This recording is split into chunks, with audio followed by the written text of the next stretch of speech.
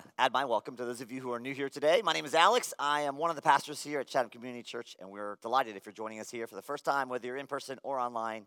Welcome, welcome, welcome. And what we're all about is just making connections, connecting people to God, connecting people to each other, and engaging our world for good according to whatever God's up to in the world. We hope you experience a little bit of all those things here this morning. But before we jump into what we're talking about today, a little bit of family business. For those of you who are new, you might not know that we are one church in two locations. I'm primarily up here at the North Chatham campus, and Jaime is the campus teaching pastor down in Pittsburgh. And every so often we switch. In fact, Jaime's coming up here in a couple of weeks. But a couple of years ago, Jaime and his wife went through a long separation and then a divorce. And it was a very, very difficult situation. The elders came alongside both of them. We prayed. We tried to reconcile. We tried to work things through. None of those things turned out the way that we hoped and prayed that they would. So that was a couple years ago. And Jaime has continued to serve as our Pittsburgh campus teaching pastor. And we're delighted to announce today that Jaime recently got engaged and will be married in a month. So there's his lovely fiancée, Hannah. She is... There's the happy couple. She's delightful. She's born and raised in Durham, and it's a small-ish wedding. So if you don't get invited, nothing personal, just only so many room, only so much space, okay? So we're excited to welcome Hannah to our community and excited to bless them and pray for them as they start their new life together. So we are delighted to have Hannah be a part of our church community. We wanted the church to know the wedding is about a month. It's in October, end of October, so we just wanted the church to know before you saw it on social media what was going on. And Jaime will be up here in a couple weeks, and you can congratulate him in person. We are about halfway through a series called Inner Strength, Building a Resilient Core in a World that is clinically more anxious and depressed than ever before. Wouldn't it be great to be more resilient, to be stronger, to deal with the inevitable ups and downs of life that all of us face and the challenges we deal with on the regular? At the beginning of the series, we talked about some things that we believe, that many people believe, that just aren't true, that as we believe them, they make us more and more weak, that they make us less resilient, not more resilient. The first lie we talked about was the performance lie, that you are your accomplishments, your achievement, whether that's your GPA or what kind of career you have or what your resume looks like, that your value or worth is totally tied up in how you perform. The second core lie we talked about was the accumulation lie. I am what I have, that your stuff or your money, your bank account, whatever, defines your value or your worth, or if you're successful or you're important or makes you safe. We talked about how that is 100% not true. And the third core lie we talked about was the core lie of people pleasing, that I am what other people think about me. I need you to like me so I can like me. That's how I know I'm valuable and worthwhile and important. These three lies, when they're in operation at the center of our lives, they make us weaker, not stronger. They rob us of joy, not give us joy. We put it this way: when lies are running your life, lies will ruin your life. But the truth, Jesus declared, is what sets us free. So today we're picking up on that idea of freedom. And the question is, what does Jesus mean by freedom? Because what Jesus means by freedom is maybe a little bit different than typical American way of thinking about freedom. It's not just being set free from something. It's being set free for something.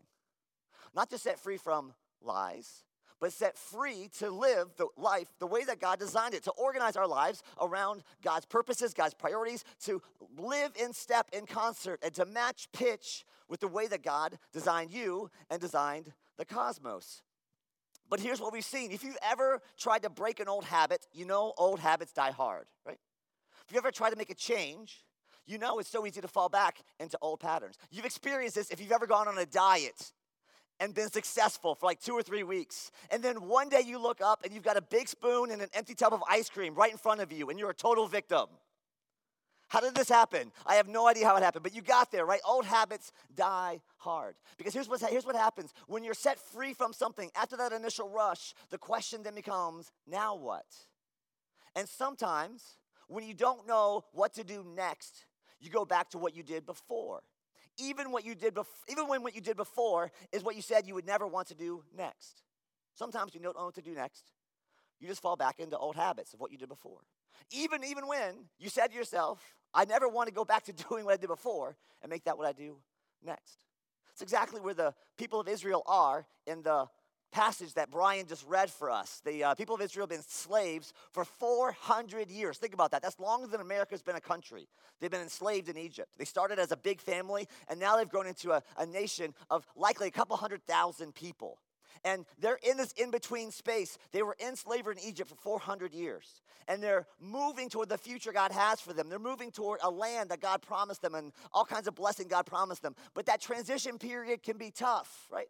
When you don't yet know what's coming ahead, what's up ahead. Sometimes we can get anxious or restless or uncertain. In fact, sometimes we can want to go back to a miserable situation because at least the miserable situation was predictable. Have you ever known someone who was in a miserable situation and there was an off-ramp, but it wasn't clear where the off-ramp would lead, where it would go to?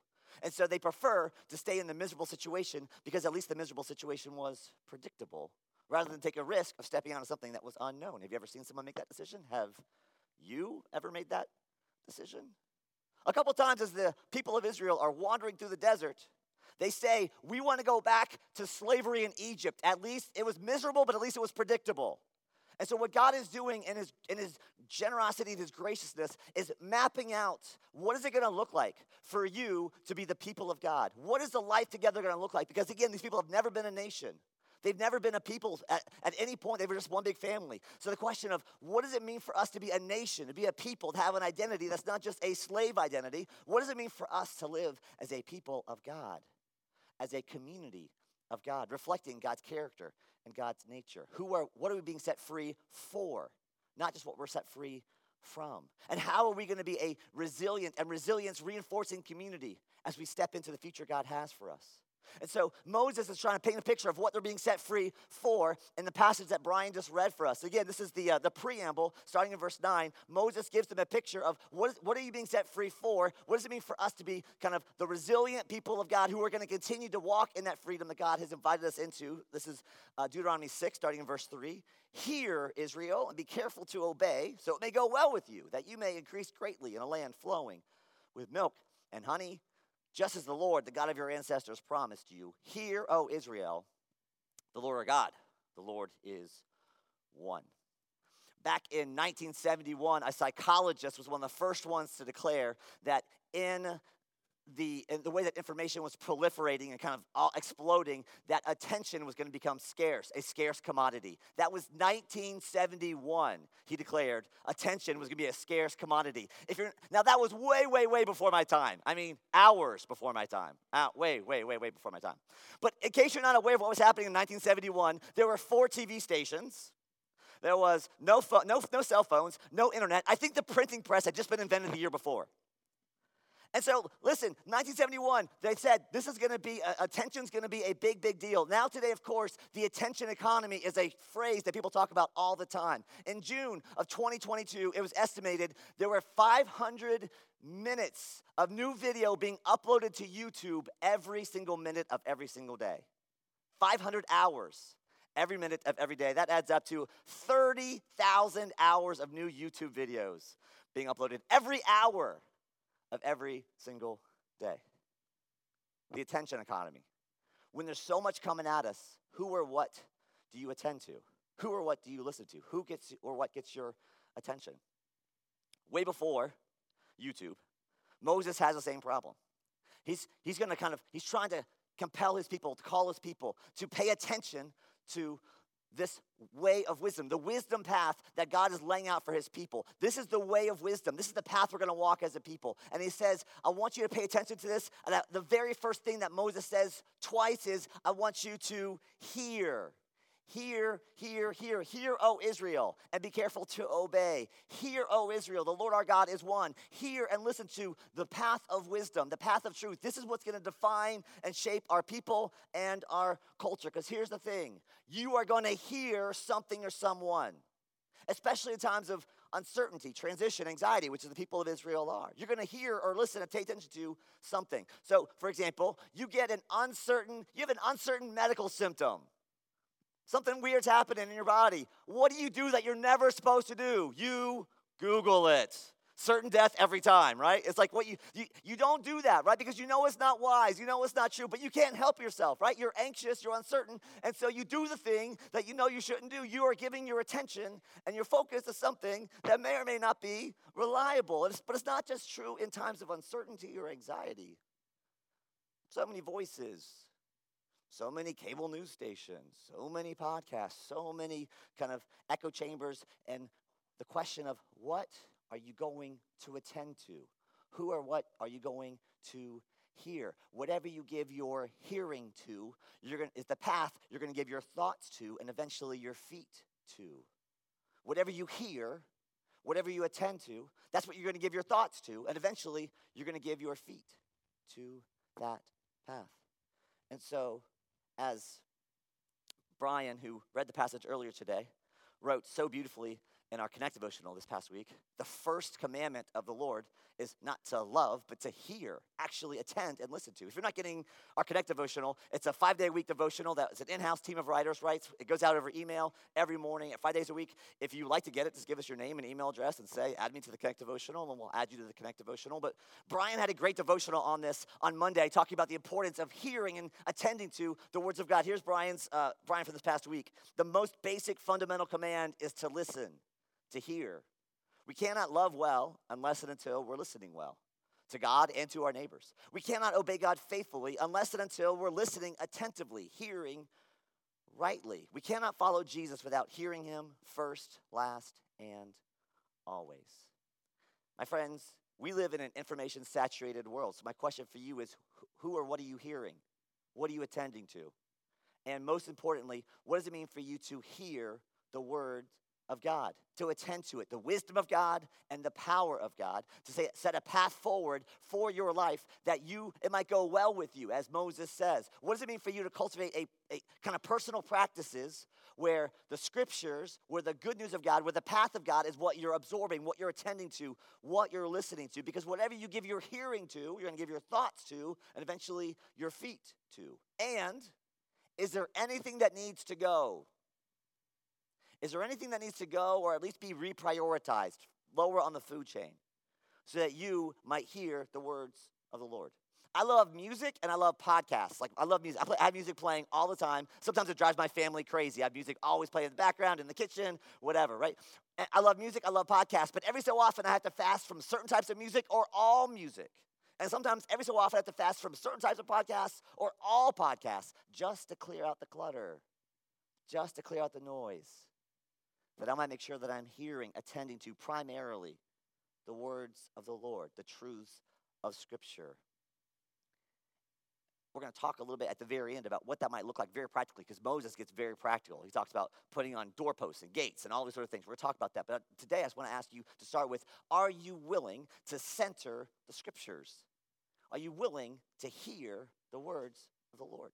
Now, and notice, too, it's not just you individually. Of course, we like to talk about here, the default pronoun is y'all. Moses is talking to everybody, right? Hear, O Israel, all the nation. Hear and obey so it may go well with all y'all and all of us together. Hear, O Israel, all nation together. The Lord, our God, together is one God. If the people of Israel were going to be a resiliently free people, they're going to have to be on the same page.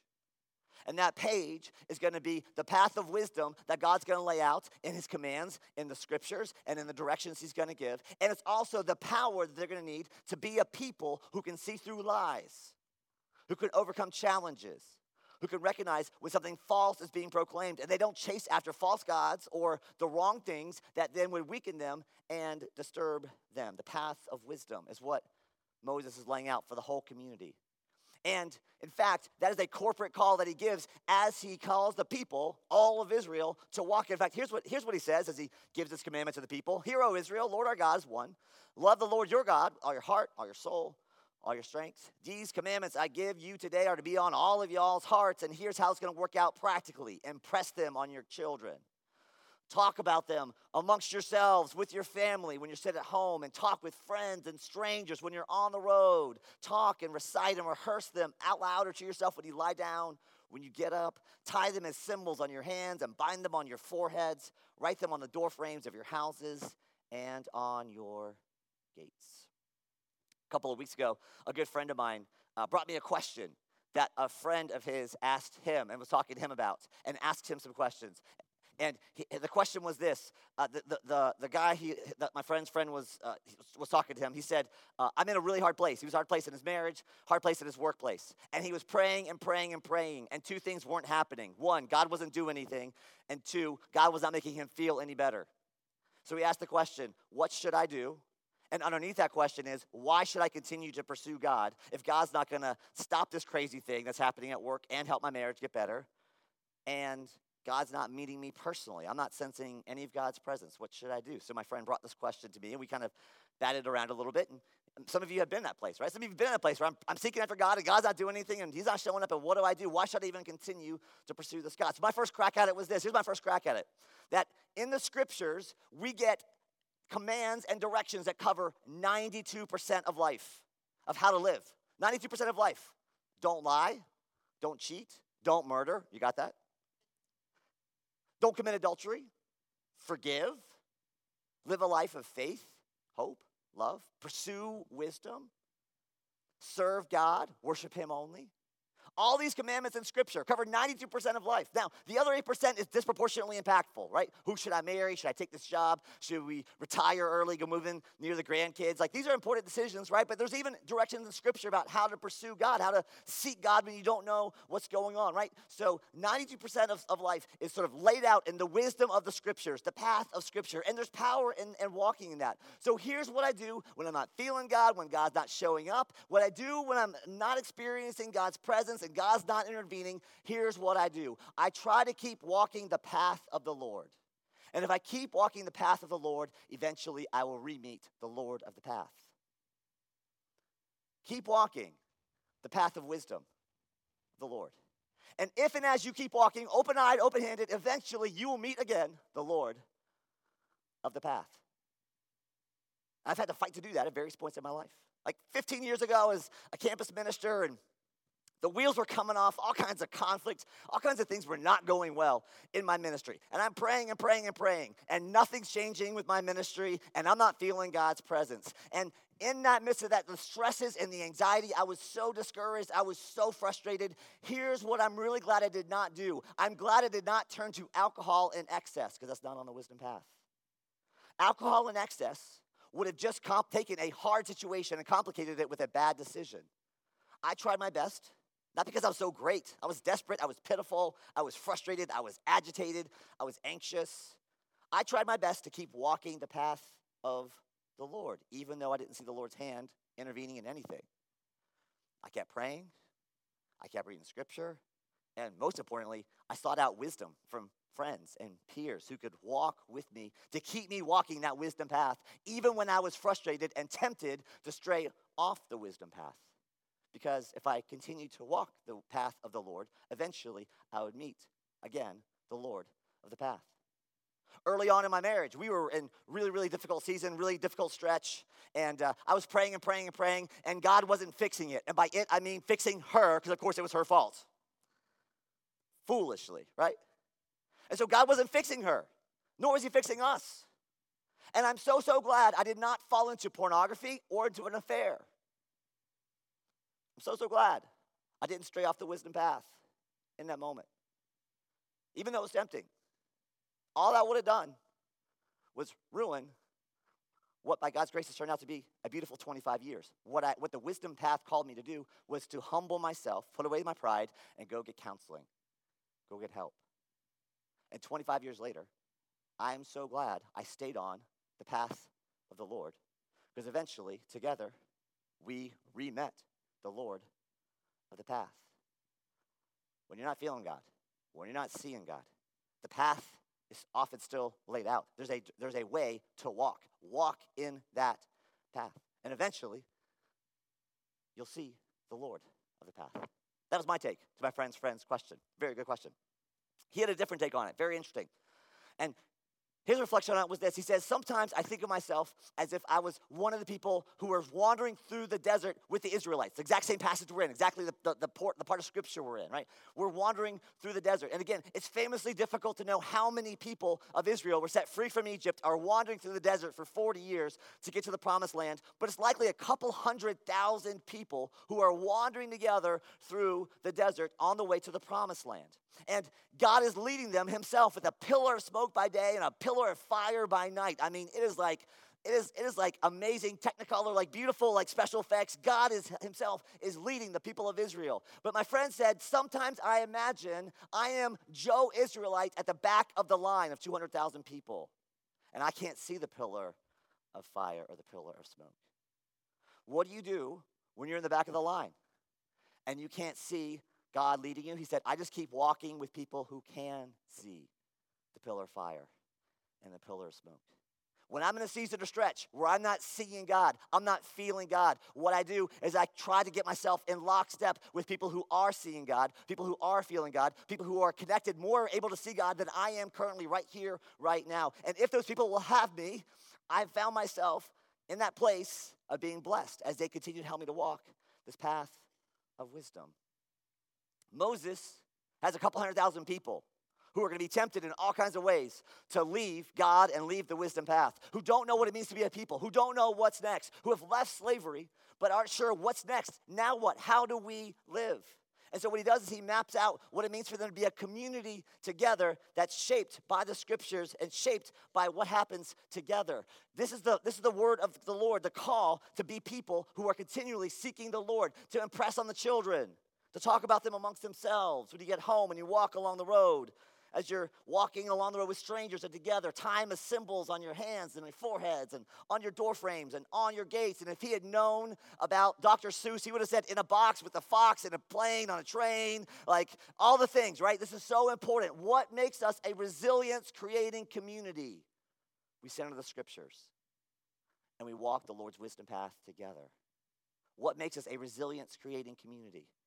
So it's that if you get involved in Chatham Community Church, you leave here stronger, more resilient than when you came in. We put the scriptures, the wisdom of God, and the power of God at the center of who we are and how we live, and we walk that path together. We talk about them, we rehearse them, and when you are anxious, someone kindly comes alongside you and reminds you what's true from the scriptures. God's got you. God's got this. Let's keep walking together. And when you're confused and disoriented, someone kindly comes alongside you and points you back to the path of wisdom, the truth of the scriptures. This is the way. Let's walk in it. But even more than that, even when we're not anxious, even when we're not confused, we rehearse and we recite and we practice and we put the scriptures at the center of who we are and how we're living out our community, because that's the wisdom of God. It's also the power of God. Look, we opened up by remembering the three core lies that we talked about, right? Listen, every lie that we talked about comes with a script. Every lie that we talked about comes with a script of how you need to live to feel important, significant, valuable, and loved, right? Every core lie has a script. And so what we do as a community is we replace the script of lies with a scripture that gives life. That's what we're here to do. We replace the script of lies with the scriptures that give life.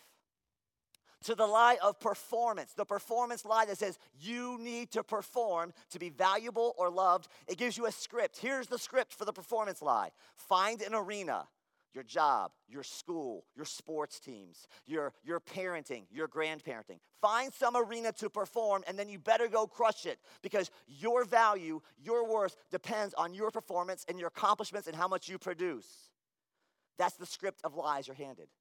In response, my friends, hear y'all, all y'all, hear the good news, the wisdom, the truth of scriptures. Your value and your worth has zero to do with how you perform or what you produce. That has already been decided by Jesus' blood on the cross. That's how valuable you are. You do not need to perform. You don't need to buy that script of lies that you have to accomplish and produce for you to be a valuable or important human being. God so loved you, he sent his son to suffer and die, to purchase you back from the dead. And yes, by all means, go to work. Go, do your things, go perform. But don't go perform as if your identity depended on it. You can quit tomorrow and you're still a child of God. You can fail tomorrow, you are still a child of God. Your value, your worth, your identity, not hooked into your performance or accomplishments. Your value and worth are already settled by the love of Jesus Christ. Isn't that good news? That's the truth of Scripture that replaces the script of lies that we get. To the accumulation lie comes with a script. You need to accumulate more and more money, more and more stuff. Make sure you kind of stockpile all the stuff, all the money you possibly can. That's how you know you're important. That's how you know you're valuable. That's how you know you've accomplished something. That's how you know you've made it. That's the script of lies that comes with the kind of accumulation lie. In response, all y'all, hear the good news. These are the words of Jesus. Your life does not consist in an abundance of possessions. Your life does not consist and an abundance of possessions. Instead, the good life that God has for you consists in being rich toward God, loving our neighbors, and being generous and generous-hearted with your stuff, holding it so loosely. Doesn't matter if it all gets stripped away tomorrow. The Lord is still good, and you are still loved. Your life does not consist in an abundance of possessions. You're replacing the script of lies with the scripture that gives life. To the lie that says you need people to like you so you can like you. The people-pleasing lie that says, I got to have people liking me and giving me the right feedback so I can feel valuable and loved. That comes with a script. That script is you better go and do whatever you got to do to get people to like you, to approve of you. Say the right things, bend yourself, twist yourself up in knots. Make sure you sort of appeal to people's whatever their values are, whatever, to get them to like you so you can like you. Hear the good news. All y'all, here's the scripture speaking truth over you. God has already sung over you with joy and with love. He has sent his son to purchase you back from the dead. My friends, what can people do to you if God loves you forever? What can people say about you if God has already declared you're beloved and you are his? What can people do to you? What can people say about you that can take away your eternal joy? Not a thing. That's the scripture that gives life, that replaces the script of lies. This is the wisdom of God and the power of God, that when we build our individual lives and our community around it, it gives life. It makes us resilient. And so we rehearse it and we talk about it. We do it on Connect devotionals. We do it in small groups. We do the scripture here on Sunday mornings, that we might be a people of the scripture, that we're growing in the wisdom of God. We might know the path of wisdom and walk in it together. And we might know the power of God that's true in the scriptures that displaces and replaces lies, that we might be set free. And we got to talk about it amongst ourselves. We got to remind each other of it, because every so often, I'm going to forget. Every so often, I'm going to be tempted. Every so often, I'm going to be tempted to step off the wisdom path. Every so often, I'm going to be kind of just drifting away from it. I need one of you to remind me, hey, Alex, this is the wisdom path. Let's walk in it. And every so often, you're going to forget it. Every so often, you're going to drift off it. Or every so often, you're going to be tempted by something dangling off the wisdom path. And you need people around you, the person next to you, to say, hey, this is the wisdom path. Come back to it. And so we center the scriptures. We put the scriptures at the center of our community. This is exactly what Moses is calling the people to do, that we might be a resilience-creating community with the wisdom of God and the power of God at the center of our communities. What Moses was trying to do with the people of Israel back in Deuteronomy is what the Lord calls us to do here at Chatham Community Church if we want to be a resilience-creating community. So that's today's wildly important take-homes. How do we become a resilience-creating community?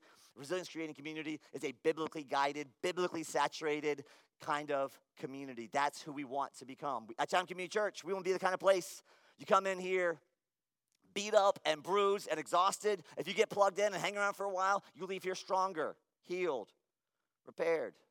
Come in here anxious, leave peaceful. Come in here lonely, leave befriended.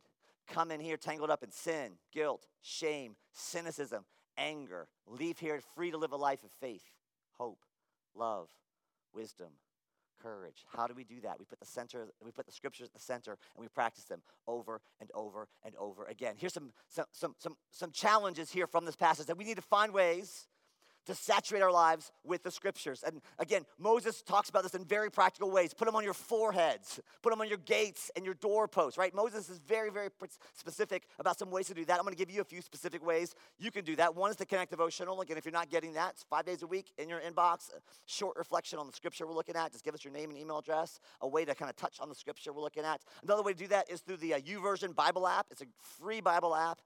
Some different translations, but most helpfully, it has all kinds of reading plans. Like if you're like, where do I start in the Bible? What do I do? They have like a 6-week study on joy and a 12-week study on overcoming anxiety. I mean, they have like, all right, read through the Bible in a year, read through the Bible in 5 years. All these different reading plans that can help you make your way through the scripture. I told you earlier, I love podcasts. The Bible Project podcast is a great little bit of Bible nerddom that's very accessible. It's just a great, it's kind of reflection on like a theme or a topic throughout scripture or a book of the Bible or a passage, and just kind of dig into it. It's really, really meaty and thoughtful. Your daily Bible verse is like a 10-minute reflection.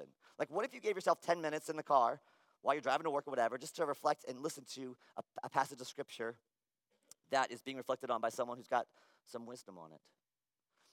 Second thing we invite us to do is that resilience comes in community that centers the wisdom path of Scripture together. That's who we are. That's who we are becoming. Again, that's why we're in Scripture together and Sunday mornings and small groups. We're following Jesus together, but he hasn't left us without a guide. Scripture covers 92% of life. It's the power of God and the wisdom of God. And so when we walk in it, that cultivates a resilience in us together. So I got to ask you a couple questions. First off, are you in that kind of community? I mean, you're here on Sunday mornings. We're so glad you're here. But I want to invite you to consider a small group.